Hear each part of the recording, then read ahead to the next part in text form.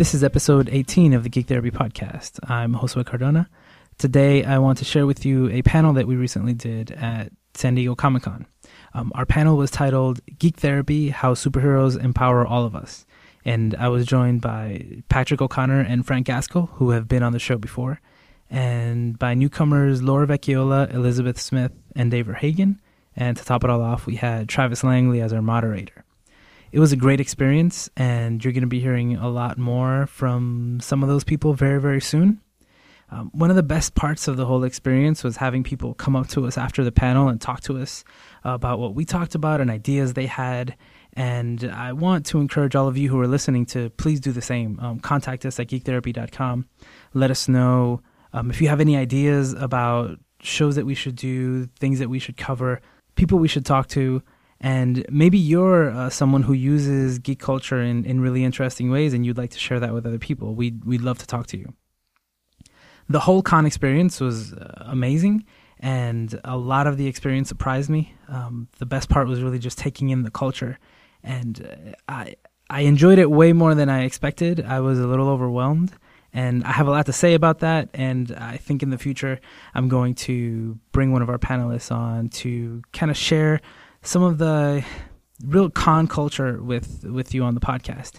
And not only that, pretty soon I should be talking to people who are either running or in charge of or just have ideas for completely different cons. And I think you'll find that really interesting. So I have the audio recording of the panel, and I'm going to just put that at the end of this, and I'm just going to play it unedited. You'll see that you'll hear that the microphone is positioned right in front of Laura Vecchiola. So she's the person that you hear laughing pretty loud throughout the whole thing. We have the microphone right in front of us. But I think it sounds pretty good. You can even hear the questions from the audience if you listen really hard. And it is an audio recording, but we had a very visual presentation. So I will be making a video of that. So if you're listening to the audio podcast, check out our YouTube channel, and you'll see that we'll have a video up with this audio on top of the actual presentation that we did. And if you're watching the video right now, then enjoy. And please give us feedback. And everybody that's on the panel, you'll be able to find more information about them at geektherapy.com/SDCC 2013. So that's geektherapy.com/SDCC 2013. And for more information on Geek Therapy, go to geektherapy.com. Follow us on Twitter at Geek Therapy. And here's our panel.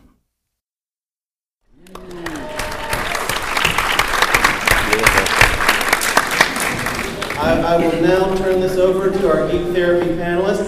I'm a psychologist, but I'm a psychology professor. I'm not a therapist. And so I have a different perspective, but I did want to be here with them. And so some of these are individuals I've known without meeting. We have many online friends like that, and some of these are individuals like that for me. And I'll let them introduce themselves and handle it as they please. Sweet. Welcome again. I just want to say again how happy I am that all of you have chosen to spend this time with us today, hear about Geek Therapy, hear about superheroes, and to share our experiences with how we've found superheroes to be so empowering of people around us. So I'm Dr. Patrick O'Connor. I've worked to develop something called Comicspedia, and Comicspedia is an online database of essentially superhero comic books. It's the summaries of these comic books. Currently I have almost 300 of them summarized and tagged with different themes related to psychology, with the purpose being that I want to help therapists bring comic books into therapy. So if you have a client who maybe has some issues with feeling kind of alone or having some issues with like making difficult decisions, and they like X-Men, for example, you can click on difficult decisions and find X-Men books with short summaries tagged with these themes, and you can bring those into therapy to work with your clients. So that's one thing I've worked on. And another thing that's coming up this fall at the Chicago School of Professional Psychology is geek culture in therapy. It's a course I'm developing to try to teach. Oh no! It's so intimate now. Romantic. I like that. Set the mood. There we go. Which do you prefer? No, I like it lit. So Geek Culture in Therapy, starting this fall, is going to be a course where we'll look at comic books, we'll look at superheroes. Oh my goodness. Somebody's leaning against the switch.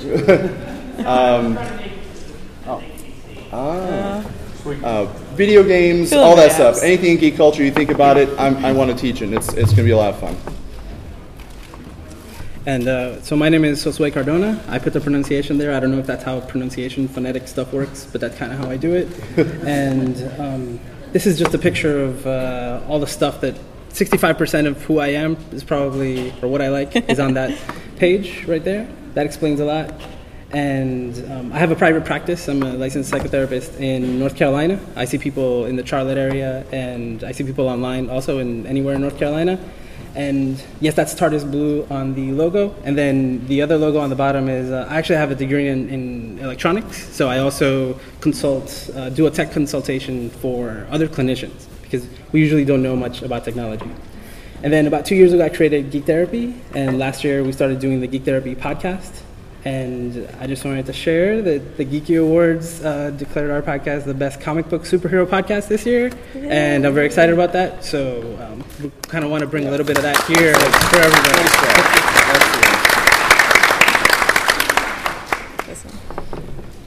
Hi, everyone. My name is Laura. I'm a clinical doctoral student in psychology. And I'm training to be a psychologist and working on my dissertation currently. Just to tell you a little bit of why I'm here and where it started. As a kid, I was mildly obsessed with Greek and ancient Egyptian mythology. And I think it was the hero story that spoke out to me. There's nothing better than an epic story.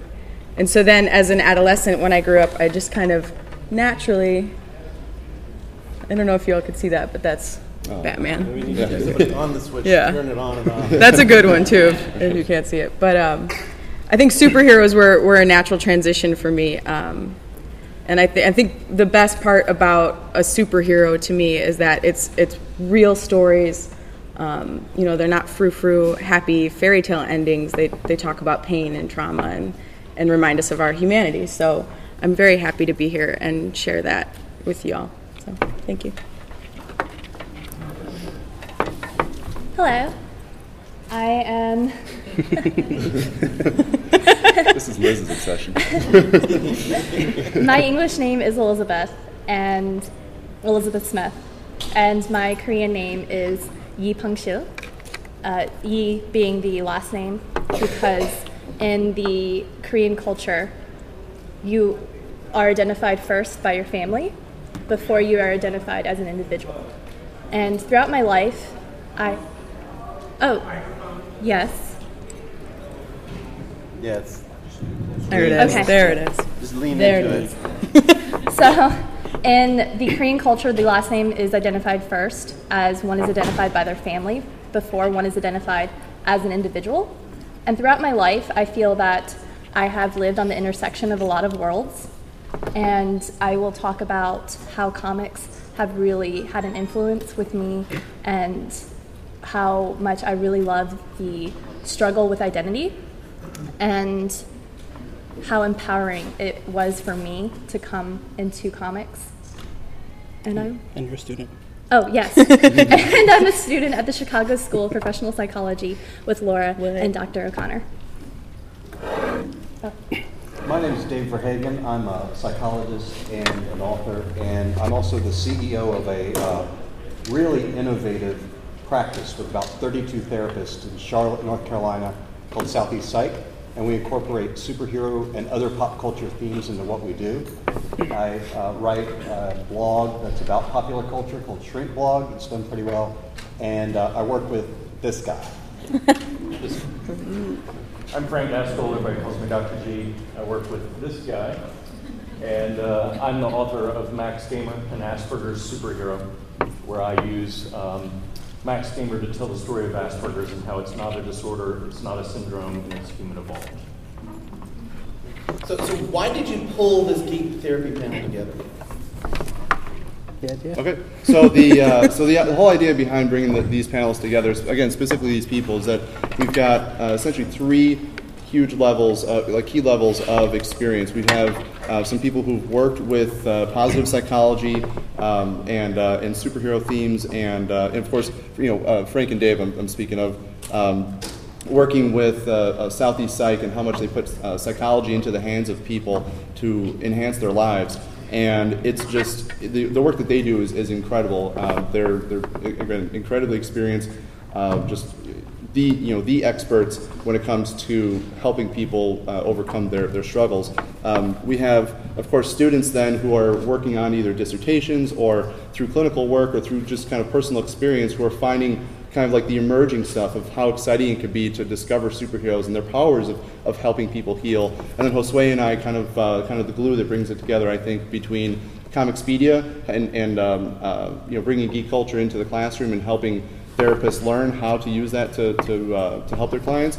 And again, of course, the podcast, trying to get it out there so more and more people, more clinicians, more therapists, even educators, I mean, whatever your background is, if you're working to enhance somebody's life, that you can find something on the Geek Therapy podcast to learn about in terms of cosplay and video games and comic books or whatever the case may be.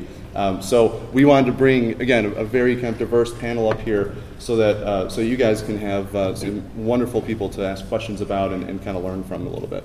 And the title, How Superheroes Empower Us, you'll see that some of us are using it to empower our clients. Mm-hmm. Some of us have been empowered by superheroes, like probably most of the people here. You understand that concept, but we're applying it professionally, and even at the student level, their lives have been affected already, and they want to move that forward. So we just want to share how we do that, how other people are doing it too, which is something that I do on the podcast a lot. And we've given this presentation before in a very different format at a university, and we wanted to bring it here and kind of blow it up and include different perspectives. So we'll get right to that. Cool. Yeah. So I want to spend a little bit of time with how superheroes, how I've seen that they've influenced people around me in my personal life as well as professional life. This is my son, Aiden. He's 4 years old and freaking adorable, if I may say so. And when you have a child and you see how much superheroes can influence their understanding of right from wrong, good and bad, how do you handle a situation? Do you go in kind of guns blazing and fists up? Or do you act like the world's greatest detective and maybe gather clues and try to look for trends and try to pick apart things using your mind and trying to gather information about a problem before you actually go in and take action? So again, just from a personal perspective, having a child has been incredible in terms of kind of seeing how somebody gets to learn about the world around them through superheroes and how fun that can make it. And one story I want to share about a client I worked with. He was 17 years old and involved in gang activity, and he was coming in because he had a history of drug use and, of course, the gang activity, violence, and everything like that. And he was known to be pretty resistant to therapy. I mean, after all, it's the communication, like what's been communicated to him is essentially that there's something wrong with you, you're the broken kid, you're the bad kid, all that stuff. This is what he's hearing on a regular basis from teachers, his parents, the police. Anybody who has a word to share with him essentially is going to tear him down. So here comes somebody like, oh, now you're supposed to help me. You're somebody else, another person who's well older than me, and you're here to tell me about how I'm wrong and how you're going to fix me, right? So I bring in Irredeemable, a fantastic comic book about a superhero, essentially who was the world's greatest superhero and turns into the world's worst supervillain. And how did that happen? Well, in this story, it was largely because he was kind of passed around from foster home to foster home, and the parents were kind of resenting him for his powers, and they were scared of him. They didn't know what to do when you have someone with a Superman-like set of powers who can throw somebody through a wall, in response to feeling threatened. And people started doubting him and thinking like, are you really good all the way to the core? Are you really that pure and wonderful through and through, or is there something else kind of going on? And that suspicion follows him throughout his life, just as it did with this client. So I bring in Irredeemable and say, let's read through a few issues, and he's reading through it, and he's like, this is awesome, this is good stuff, It's Mark Waid, of course it is, and so he's just loving it and right into it. And there's a moment in there where there's a panel where he just stops reading, and he's really like, it's clear he's not It's not going anywhere. And he's just focused on his panel. He turns around and he shows it to me and he says, "This is how I feel about the world." And it's a moment when Tony, the primary character, he says, "Let me tell you about the kind of world I live in." Essentially, that's the world is unhappy with how fast you solve problems because you just can't solve them fast enough for them. The world expects you to be better than you can be, and there's nothing you can do to ever achieve the level of grandiosity that the world expects of you. And for this client, he's saying that I've got parents and teachers and all these people expecting me to be better than what I am right now. I don't know how to be anyone else than who I am. And this was a huge, huge moment for him to kind of realize that how this is how I feel. Now I can communicate this, and I have a way to show this to people and to show them that this is what's going on. So it was again a huge moment for this client, and he loved it. He wanted to keep reading comics, keep wanting to open up. Big turning point, because that's all he wanted to do now was just talk about what brought him in, what was kind of underlying his issues, and what he could do to turn them around. He could actually start to see how it was affecting Tony and how he wanted to improve upon that himself.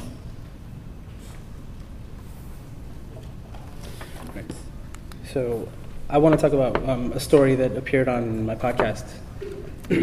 This guy, Richard, his story is really, really great. As a kid, it starts out very sad. He was suicidal. He was in a really bad place, and he started seeing a psychologist, and the psychologist recognized that he liked comics, so he kind of embraced that in him. And that led to lots of conversations and him getting a lot better. And the best part is, if you listen to that episode, Richard starts talking about how through comic books and through these superheroes, he starts creating this new relationship with his parents and this really great relationship with his father. And how even later on throughout his life, because this was embraced, because this was encouraged, he was able to see other characters that really, really resonated with him. He talks about what Robin meant to him. He talks about later on in life what the character of Daredevil went. And he was able to see himself in the struggles that they were going through, and he was able to get inspired by that. So if you ever get a chance to hear his story, because he tells it himself, it's a really great story. It's just a great example from a client's perspective. Kind of like it would be great to get, like, in 20 years, the perspective of the client that Dr. O'Connor talked about. And it's a true story. And it's something that started when he was little, and today he still, is able to benefit from that. And I want to talk about my friend Robin Rosenberger. She started doing this thing where she started making capes for little kids. And she started this thing called Tiny Superheroes. And the way that started was she found this little girl online. She was following her blog. Like, her parents started a blog because the girl was very sick. And she said, you know what, like, I'm making these capes for my family and friends. I'm going to send them a cape because that just it means something, right? It's even hard to explain, but I think everybody here can understand. Like, you see a little kid with a cape on, and it just does something to you, right? So all of these kids have some sort of illness or some sort of disease, and today she's almost at 1,000 families who have requested capes for their kids. And these children are very small, but you can see they're all going through these things, and they wear their capes to go to the doctor and at the hospital, and it helps everybody. Kind of like the doctors get involved, and everybody just gets so excited. And you see sometimes the siblings get involved, and they want to join the team. And Robin started this thing called the Superhero Squad, and she tries to make sure that everybody's like this big team. And sometimes, even the whole family gets involved, and just rallying behind that kid, hoping that they get better. And it's something so simple as just making a cape for a kid. And I'm not even going to explain why that works, right? It's like, it just does. Even the capes we got now with our bags when we came here, right? Yeah. That was so cool. How many people are excited to be like, I got a cape on this thing? Yeah, I know, it's so cool. Yeah, you hadn't noticed, there's like in those bags, they've got things, there's this little thing that can pull it out. Feels great. It's okay on your bag. Feels right. So that's another example of a way that we can empower people, whole families, even little kids. Robin told me this story that a lot of these kids are toddlers, and they haven't really seen a movie or read a comic book, obviously. And when you put that on, they kind of they start posing, and they start acting like they can fly. And the parents I don't know what happened. Now, how do they know how to do that? And then this other one, the picture is great, so I have to tell the story. there was a study in Cornell, really simple. They asked kids what they wanted to eat, French fries or apples, and most of the kids said French fries. And then they said, well, what do you think your favorite superhero would eat? And what would you think Batman would eat? Oh, he'd eat apples. So then, like, this kid, like, he knows, right? So there you go. If you have kids, there's a trick to get your kids to eat fruits and vegetables. And then just in that frame of Batman, this is just a shout out to a great project from Brett Culp. I don't know if he's here, but he's doing this documentary that's all about how the character of Batman has empowered people. And he's got hundreds of hours of footage, and he has a panel tomorrow right in this room, I think. 10:30, yep. Yeah, so check it out if you're interested in learning more about that. So I'd like to share a story of a little dude that I had the privilege to meet and work with. For my first year of clinical training, I worked at a school, and I was assigned to work with a 12-year-old pre-adolescent boy who was just like infinitely cooler than I will ever be, and he knew that. So the better part of, we'd have breakfast every morning, and the better part of our breakfast was like me trying to engage, like, what do you want to talk about? Anything, and this was him. Like, too cool to answer. I got like a lot of shrugs, like, yeah, I guess. And we struggled for a couple weeks to figure out what to talk about. And we did talk about movies. We could talk about movies. I think he felt safe talking about movies. That wasn't too intrusive, I think, on his private life. He had a really tough upbringing. He actually came from a family with both physical and sexual abuse, and then he lost his mother really young. He was closed off to the world because that was safe. You know, he'd been hurt enough already in his 12 years. So once I figured out we could talk about movies, I ran with it.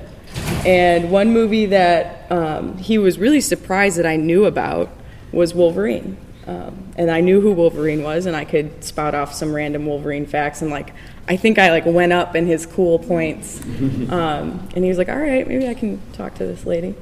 So then one thing that I wanted to do in the therapy room, it was a lot more casual, but really we were doing therapy, was talk about where Wolverine came from. And I don't think he had ever really given that much thought. So I brought this great graphic novel in for him to look at. We didn't have the time to go through it, but as we looked at different panels and he kind of got the gist of like, maybe Wolverine didn't grow up as powerful as he is now. He really started to resonate with some of the weaknesses that superheroes eventually overcome, although I think they always carry that flaw with them, which I think is why they're so relatable. We talked about, what do you think Wolverine was like when he was your age? What do you think he liked to do? One thing that in this story and both something that he could relate to in his own life was the idea of just feeling really alone, really isolated and not being able to relate to people, almost out of a place of like being afraid of yourself. I think he had a lot of anger, and that was scary for him. At times he was like a bit of a bully at school. So learning that you don't always have to be afraid of yourself, and that eventually you can find someone to relate to even if they're within the pages of a book. So as we read this story, some cool things started to happen. I think in this field you really start to count like little successes as much as you can. And one that I can remember vividly was in the hallway. I don't think he knew that I was there, but another student dropped their notebook, and he picked it up and gave it to them. And I was like, oh, that's why I do this. And that spoke volumes to me, because I think that was his way of connecting. So then the last bit that I wanted to briefly talk about was where I'm going in the field. And his story and a lot of what I want to do in the future is working with children, and then working preferably with superheroes and children. This is from the I Kill Giants, which I don't want to talk too much about, but you should definitely read it if you haven't. But to me, it's just, I find children to be inspiring and really resilient, and superheroes in and of themselves. So.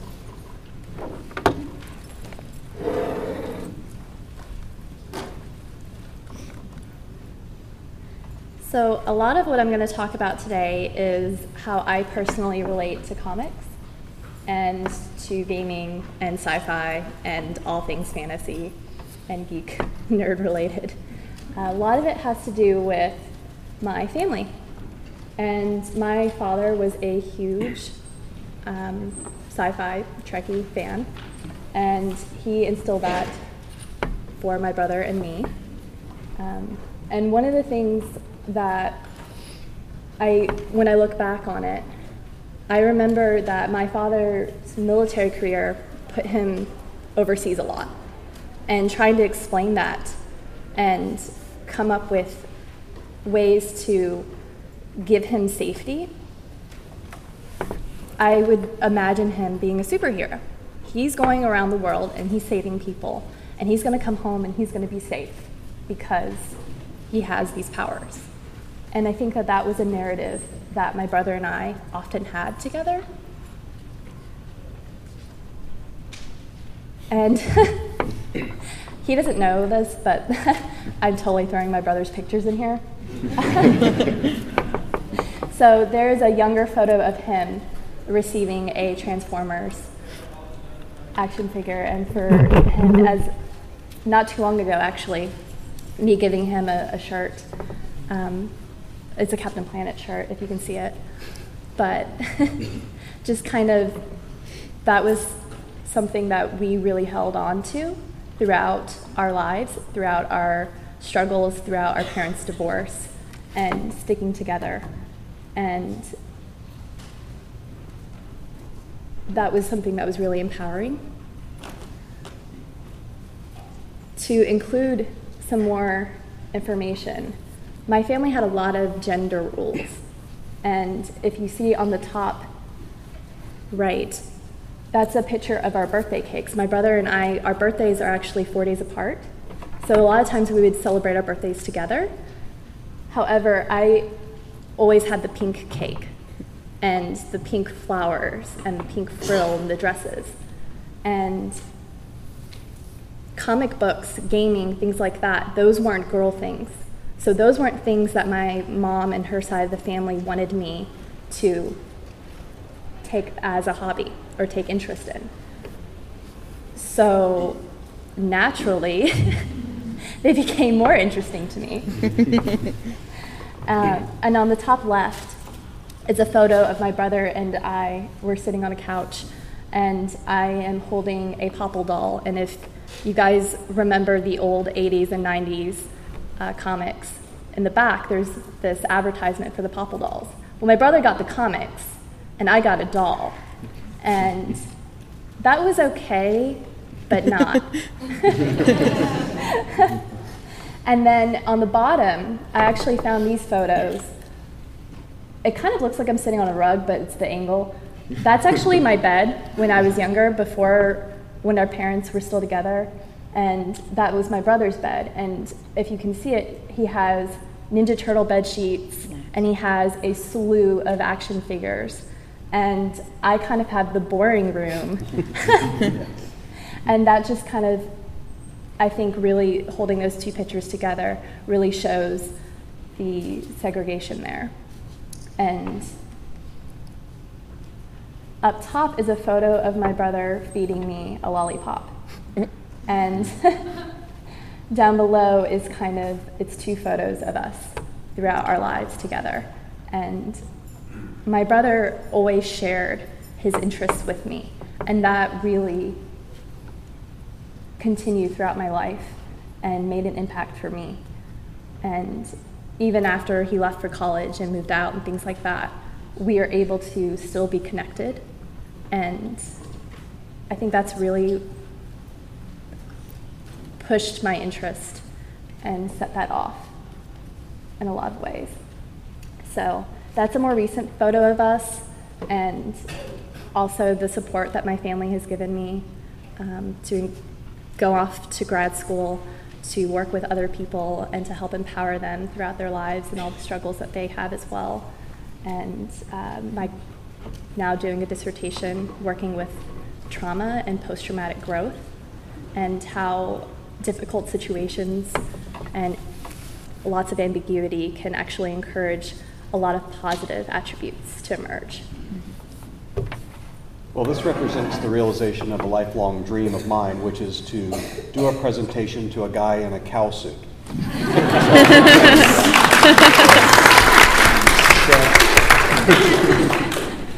Frank and I are with Southeast Psych, and we are going to talk a little bit about how we've used superheroes in clinical practice. But I want to back up just a step and say how this came to be.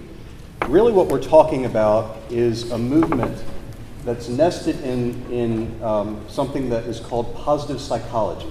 Positive psychology was formally introduced to psychology in 1998 by Martin Seligman, who was the president of the APA at the time, the American Psychological Association. And his movement that year, under his year of being the president, was to introduce this idea of positive psychology. Positive psychology is really focused on what's right with people more than what's wrong with people. Clinical psychology by nature and historically is really focused on pathology, diagnoses, disease, things that are wrong. Positive psychology is taking a look at what's right. How do people become resilient? How are people resilient? Where are people strong and how can we build on their strengths? So the themes that you see in positive psychology are resiliency, strength, courage, and really pursuit of happiness as well. So you know how things go, that an idea is introduced into a field and it takes a good 12 to 15 years before it really trickles down into actual practice. So our practice really represents that, and it's taken a while because it was introduced 15 years ago.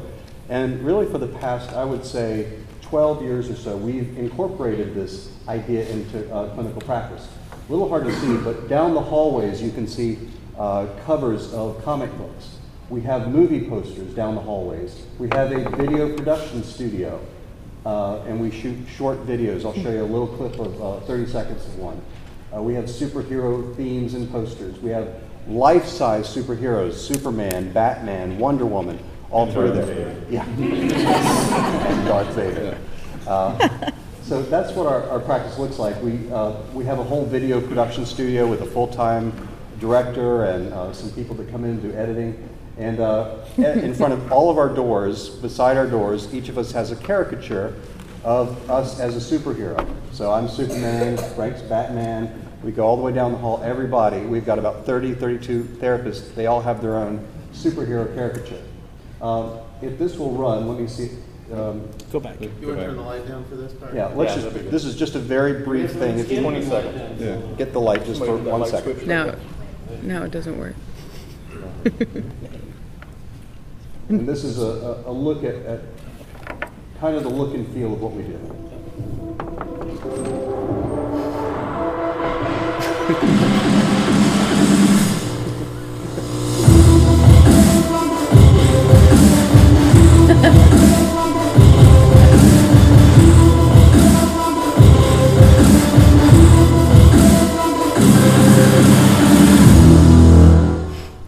So that informs really the whole tone of our place, the look and feel of the place. And I'll tell you a real quick story.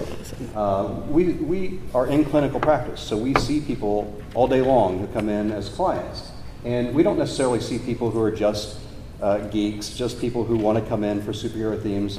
It really, our tagline is psychology for all. That's kind of the theme of our place, is that we want to make psychology fun. We want to make it accessible. We want to make it something that people can easily get their heads around and get to and have information that can improve their lives.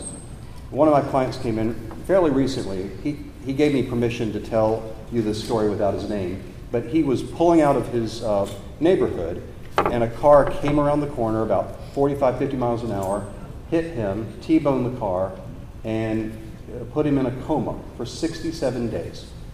And he missed his senior year, the end of it, and he also missed his freshman year of college. He was already accepted to college, and he was in this coma for 2.5 months, and then he was coming to see me because after he had gotten out of the coma, he was rebuilding, and he was still had problems with memory, still had problems with processing speed, some of the emotional stuff that goes with having a traumatic brain injury. And he's walking down the hall with me, maybe the first or second time that he's there, and he says, "Why do you guys have all these superhero posters and caricatures down the hall. And I said, because superheroes are cool and they're fun, but they're also strong and they're resilient and they're courageous. He said, oh, that's really cool.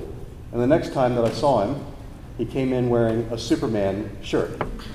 Long story short, he's going to college in 2 weeks, and he'll be a freshman in college. He's really rebuilt himself around that theme. One of the other ways that we have incorporated this is to use the superhero theme for very specific populations or very specific folks that have unique characteristics, and that's where Frank comes in. So I'm Dr. G, and I think Asperger's is awesome. I'll probably hear me say that 100 times. But this is what Asperger's is, in case there's any misunderstanding. It can be overly focused on one subject, can have trouble reading or understanding visual social cues, usually clumsy, uncoordinated, but not always. And they want a friend. It's not that they don't want a friend, they do want a friend. They just don't know exactly how to do it. They feel like they're alone and they've been dropped off by the mothership on Earth. We would be lost without Asperger's. If you've seen the handout, I'm going through that. Asperger's is awesome. Thomas Jefferson, Dr. Temple Grandin, she's a friend of mine. Also, Clay Marzo, one of the top surfers in the world. He's Asperger's. So is Heather from America's Next Top Model. I picked her from the first episode, won a case of Red Bull on that one. If you pick the Asper girl, she will win every time. And we also have Einstein, and we have Charles Darwin, Beethoven, Mozart, Dan Aykroyd of Ghostbusters. He wrote Ghostbusters. He's obsessed with ghosts. He won't leave his home without a police badge in his pocket. He's obsessed with the police. Last time I saw him, he asked me to report all ghosts, and that ectoplasm levels were on the rise. Not a joke. And so, because of my passion for Asperger's and my passion for these kids and families that feel alone and don't have a lot of hope, I created a comic book. And it's a graphic novel. It's called Max Gamer. I'm a superhero. Dr. Temple Grandin saw it, and she sent me this quote. This comic would have helped me when I was a teenager who was being teased, which is pretty powerful coming from her. I'll give you a quick walkthrough to get an understanding. It's written for parents, but it's specifically written for kids so they don't feel alone, they feel understood. Max fixes the computers, knows the History Channel, and hates the tags in his shirt. Which is pretty often, that's a sensory issue.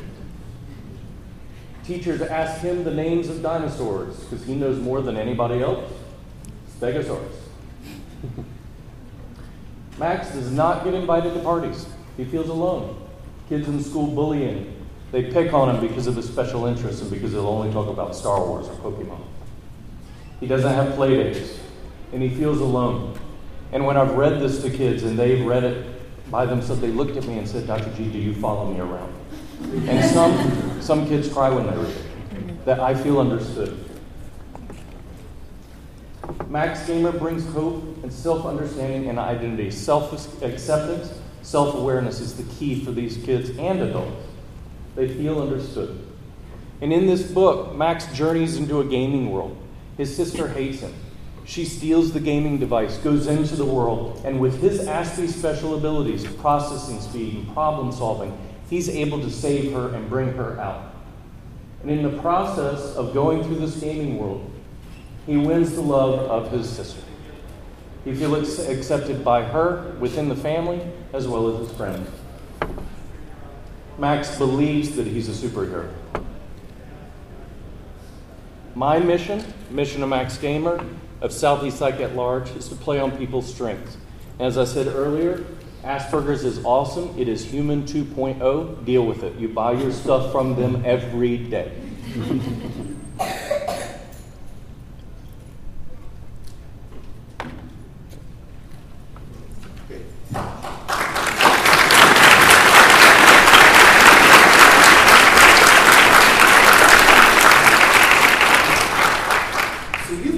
Environments where you can celebrate nerdy interest, use comics in a therapeutic setting. Mm-hmm. Was it difficult getting to the point where you could do that? Because I know individuals, I know psychologists who are wary of talking about the nerdy interest in the environment. I know one individual I think the world of her for a long time. She did not show her real face online. She didn't want the people where she worked to know she was also this cosplayer. And then when she started letting it be found, somewhere it's like, you're different. I know what you're talking about. Getting to where you are, I said, what is difficult? For me, I know that even as an intern, I knew what I liked and I knew what I loved to do and what my interests were. And I was working with children and we shared the same interests. So I once tried to use a Wii, like this program already had a Wii there, and I tried to use it. And my supervisor said, no, you can't use video games with kids. Like that just leads to all these issues and problems.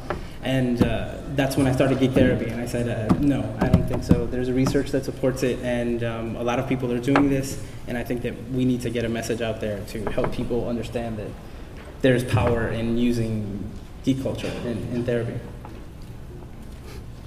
The short answer for us is no, because we decided early on that we were going to do things differently and we were going to be okay with upsetting people. Mm-hmm. And in psychology, people are very, very rigid boundaries and so on. I worked before. Yes, and that's kind of the expectation, and that's sort of the culture. And what we did is step back from that and say, what about this has to be true? And what of this can we overhaul or flip upside down? And so from the beginning, we embedded the idea of fun and innovation and new ways of thinking into our mission and into our values. And so in that sense, it wasn't hard to do. In another sense, growing up in these traditional programs, we both went to UNC Chapel Hill, and many of us have gone to very traditional programs that are good, but they kind of produce people that think a similar way. For us, when we decided we're going to look at this differently, we're going to tap into some really fun, cool stuff, then it really just flowed from there. It's a lot like positive psychology. Yeah. It's flipping it upside down and looking at what's right rather than what's wrong. Mm-hmm. All right, we have 10 minutes-ish. 9, have some questions. I saw that hand first. I'm also a psychologist, and I love using metaphors and symbols with children, but I haven't used this with working with adults. So I'm wondering what your experience is and how you introduce it, if you introduce it. Right. Well, I'll start and say I work with young adults almost exclusively, so most of my guys that I see are early 20s or so. And it's like any good therapy. You sync up with someone, you find out what they like, how they think, what they're interested in, and if this fits, you go for it. And so that would be true if someone was 14 or they were 34. There. I have 2 questions actually, unrelated. The first from Ms. Smith. We'll just keep it. There's 2 different cultures, when you're multicultural. Do you ever try to bridge those two and sort of, or do you just recognize that they're different and they don't really relate and you're just one person here and one person there? So I have sort of the same sort of thing, I grew up in Korea, but then I'm here now, so it's trying to be American and Korean. Do you ever try to bridge the gap, or do you just recognize that you're a person of 2 worlds? I do both. It honestly depends on the situation, and I think that's also one of the really big things for me, and being a professional psychologist, training, and in every day my personal life as well. And one of the reasons why I really resonate with characters, superheroes that have more than one identity, and how they try to balance that, and those internal struggles as well. I think that'll right now. A lot of people attending Comic-Con too, where they've got their nerdy lives, their nerdy lives. Yeah, sure. And you have to keep these cultures separate. Yeah. And I have to say that I am so happy that I don't have to worry about someone seeing me on a professional level and me fearing like, oh gosh, I'm wearing this cosplay and they're going to see me, because I can let that come out freely. And I'm really happy for that, and I thank everyone here for allowing that to happen. That's awesome. Right behind the woman. Yes, yeah. Question I have, with a lot of the gold and silver characters being white males, how do you bridge that people who aren't white? How does this culture help, and how do you solve that problem in your practice? I can say that I like all sorts of characters, and I find that most of my clients, like, you watch a movie and you really like it, and maybe it's just geek culture in general, but if it's awesome, then maybe that, like, we can see past the race and the ethnicity, and then we get to the experience. And I think it's that simple. Some people, you either like it or you don't. Like, if race and ethnicity is an issue, then you're just not going to resonate with that character at the beginning. And it's really client-led, always. Like, I wouldn't impose, like, you're just like Robin in issues like this. No, I ask you first, what do you like? And then we go from there. Now, with this talk of skin color, I have to let the green-skinned attendee ask the next question. This question was for Dave and Frank. I was just going to say your practice looks as if it's quite like DC-centric, and I was going to ask you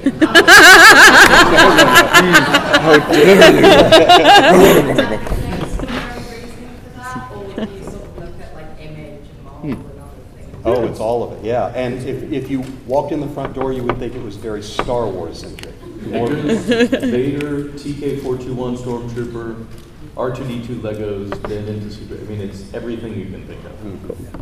Yeah. Okay, Love your someone from accent. the back.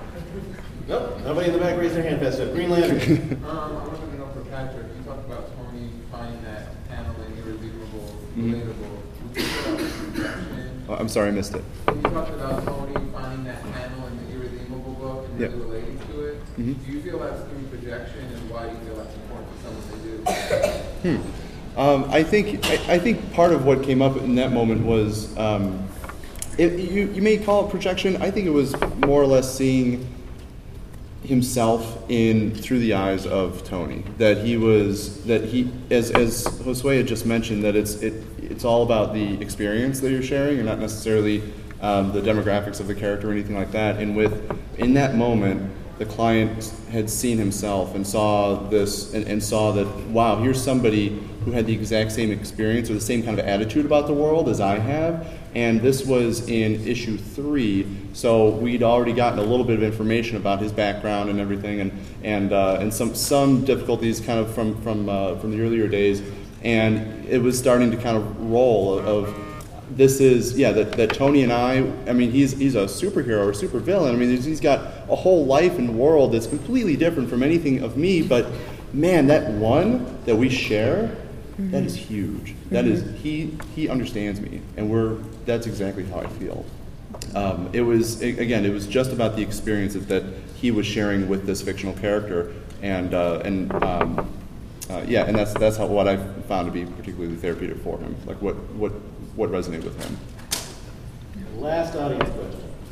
Yeah, so I work at a domestic violence center, working primarily with kids, and I've had a lot of success incorporating everything from Harry Potter to Spider-Man. Nice. My question kind of comes up, there's a fairly common concern or issue, and they kind of say, well, they had a happy ending, where's mine? Especially at the domestic violence center where there's a lot of recurring violence, conflict between parents, things like that. I'm curious if you guys have faced that obstacle and how you overcame it. For example. Yeah, I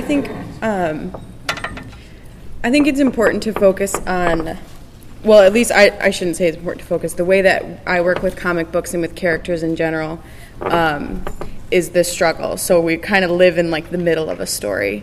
Because it's really hard I can't tell them how their story is going to end. That's not fair. And they don't know how their story is going to end. So working in that middle is building the resilience to make it to whatever end it may be. So I would struggle saying like, yeah, well, you'll probably be fine. Like, give your powers and we'll figure it out. That's not fair. And I think there are a few characters out there that don't have happy endings or have a happy ending for that day, and then it all starts again tomorrow. There's more crimes to fight tomorrow. There's more supervillains that are coming at you tomorrow. So in a way, it is a constant struggle. And the idea of the happy ending is that's like a goal. It can work as a goal. And my practice is very goal-focused. And if you can see, or you can even imagine what it is that you want, what you want to change or where you want to be, that's something that we can work towards. And then as clinicians, we try to keep it realistic and healthy. Yeah.